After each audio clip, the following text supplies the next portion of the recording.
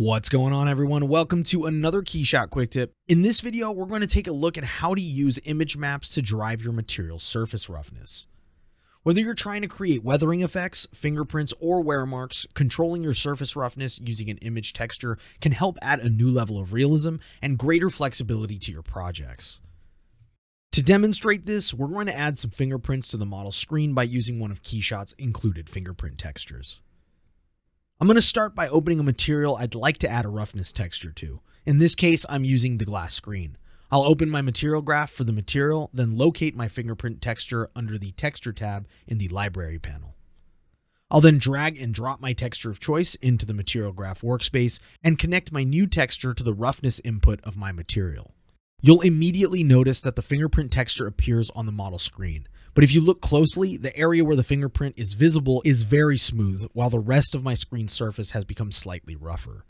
Since most fingerprints are typically rougher than the surface they sit on, I'll need to invert the effect by adding a color to number node between the texture map and the roughness input it's connected to. I'll then hit the hotkey C to color preview my texture and get a better look at what I'm working with. Notice that with my material applied, my image background appears black, while the fingerprints themselves appear white or light gray. It's important to be aware of this because roughness in Keyshot is best controlled by color values between black and white. A pure white typically signifies that the roughness effect is entirely turned off, while a pure black signifies that the effect is entirely turned on. This can be witnessed by the fact that there is no roughness where the white fingerprints are located.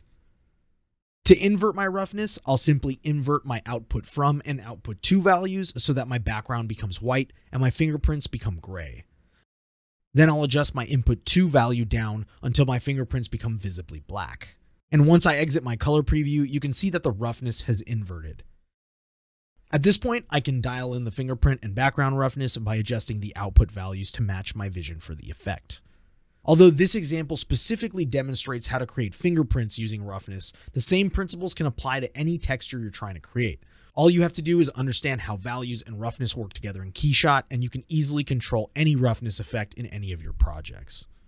Hopefully, this quick tip makes creating photoreal textures just a little bit easier, and as always, if you're interested in more useful Keyshot content, hit that subscribe button, give us a like, and don't forget to let us know your thoughts on this quick tip in the comment section below.